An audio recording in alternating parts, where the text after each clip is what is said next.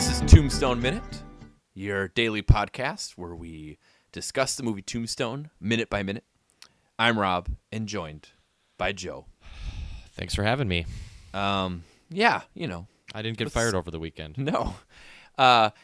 This is minute 16, which if you recall, minute 15, the Earps travel from Tucson to Tombstone, and this minute they arrive in Tombstone. Yeah, this minute, the previous episode, they travel about 70 miles. Yep. This minute, they travel about 70 feet.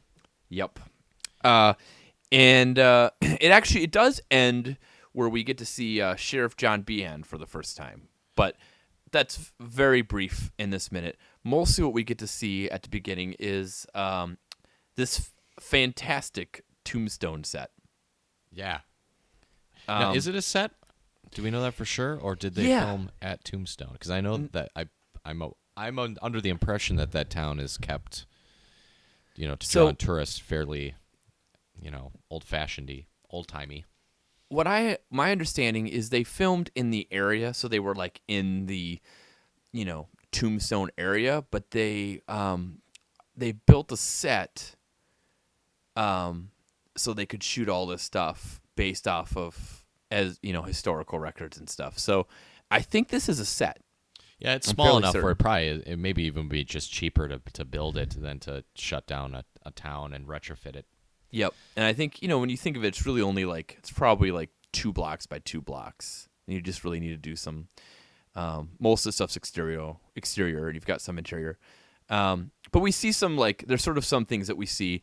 One of the big things that we're drawn to is we see the Grand Hotel in Tombstone, Arizona, which, as I'm sure you know, is a real place. Uh-huh. That is. And go ahead. I did some research on the Grand Hotel.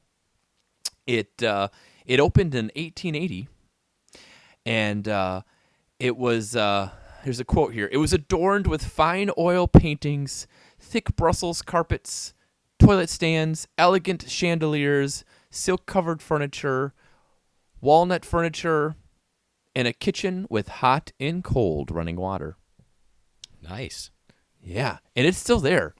We can stay there.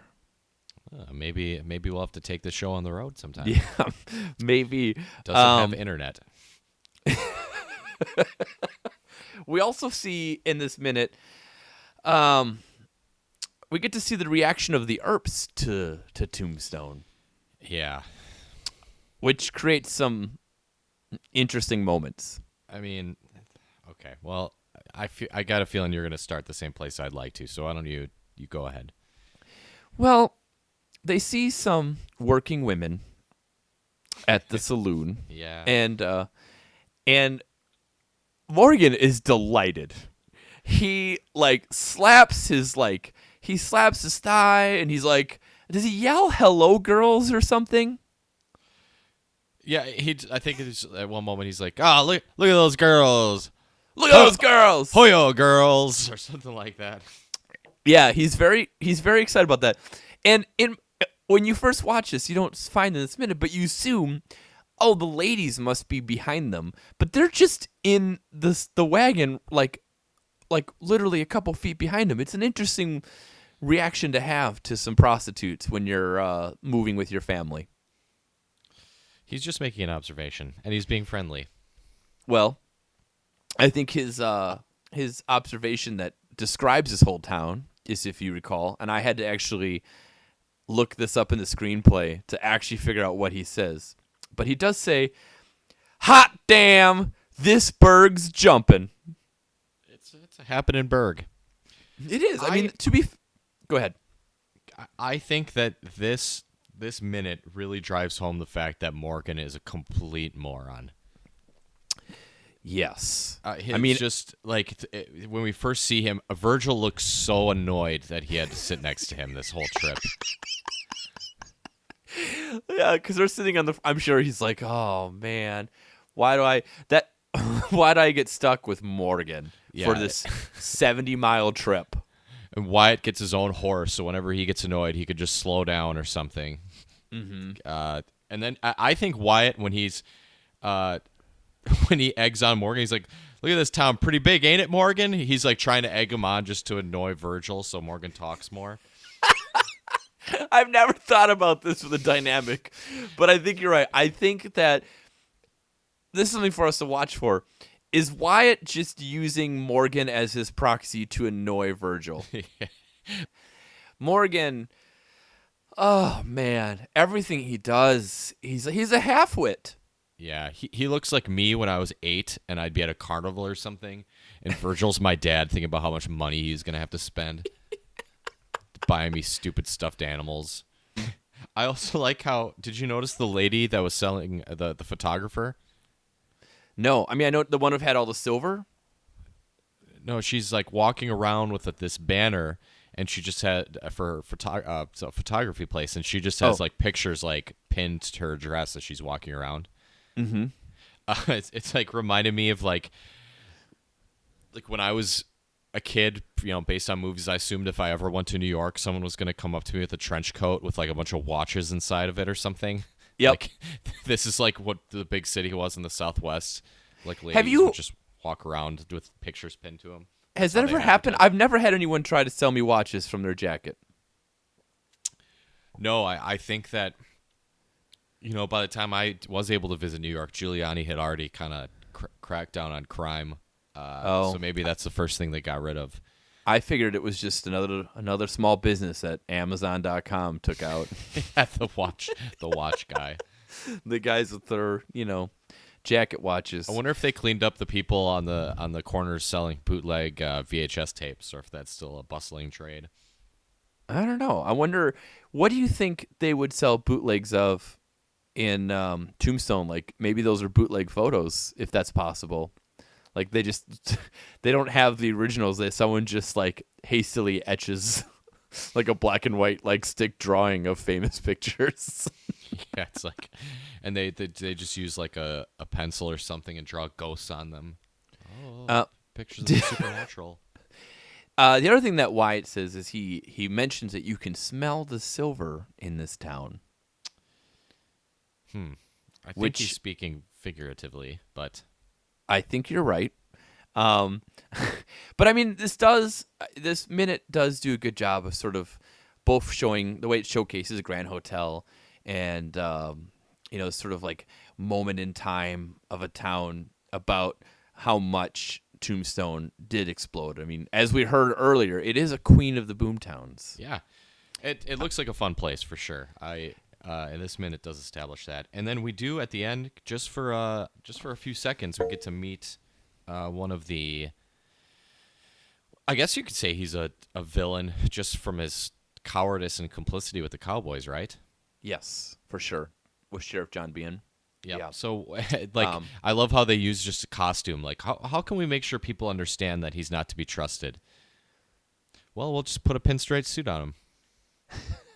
Yeah, he is very gangstery with his look compared to everyone else. It must be one of those latest Parisian fashions that they talked about in the beginning.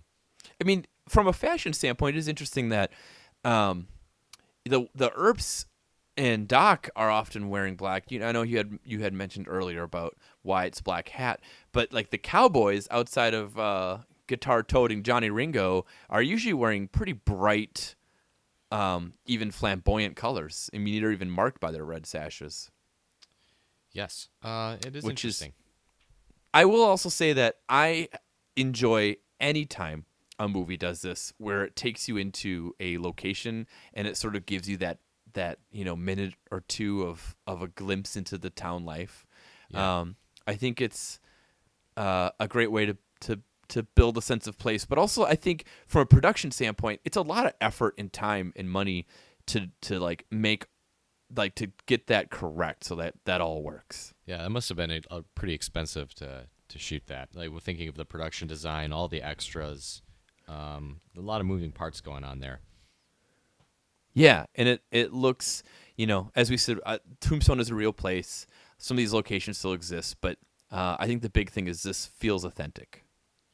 I mean, a great movie makes you want to live in it for a little while, and I definitely would have strolled around in some cowboy boots for sure. Do you think you would have lasted very long in Tombstone in 1882 or whenever this is? I'd like to think. I mean, I'm sure our listeners would disagree, but I'd like to think I'm a reasonably charismatic gentleman to talk to and could make people like me. But I don't know. Yeah, probably not. I feel like it'd be pretty easy, especially if you get that fast money from silver. Yeah. It'd be pretty easy to fall into a life of vice, I would think. Yeah, I mean, as we'll find out later, vice is a big part of what makes a city profit. Yeah. Growing up, I always wanted, like, this was like, if you could take a time machine and live somewhere, this is like really always what I wanted. But I now know as an adult that I would do terrible for many, many reasons. But I think the biggest thing going against me is being so pale and unable to move from place to place because I don't like horses. Yeah, you'd have would to probably walk everywhere. would probably not go well for me. Do we have anything else on this minute? You also don't like guns. I don't like guns. Yeah. I don't know why. It is weird how much I love Westerns and that I would want to live in this town, and I'm sort of morally against everything that happens. Yeah, I think I agree. You would not last long.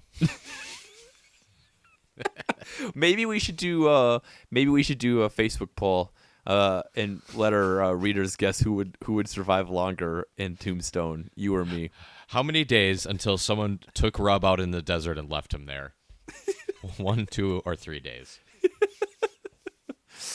All right. Well, I don't have anything more on this.